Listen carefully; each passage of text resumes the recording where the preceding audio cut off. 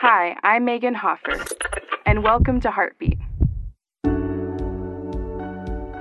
Mark chapter 3 says that when the friends of Jesus heard he was doing the will of his Father, gathering his disciples, renaming some of them, healing the sick, ministering to the poor, and preaching to the crowds, they tried to hold him back because, they thought he had lost his mind.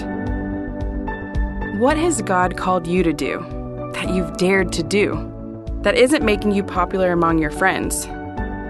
Maybe you're the one who's quick to forgive, to lend a helping hand, to see the good and not the bad. Whatever it is, remember, Jesus didn't let his critics stop him, and neither should you. Heartbeat is brought to you by the Salvation Army.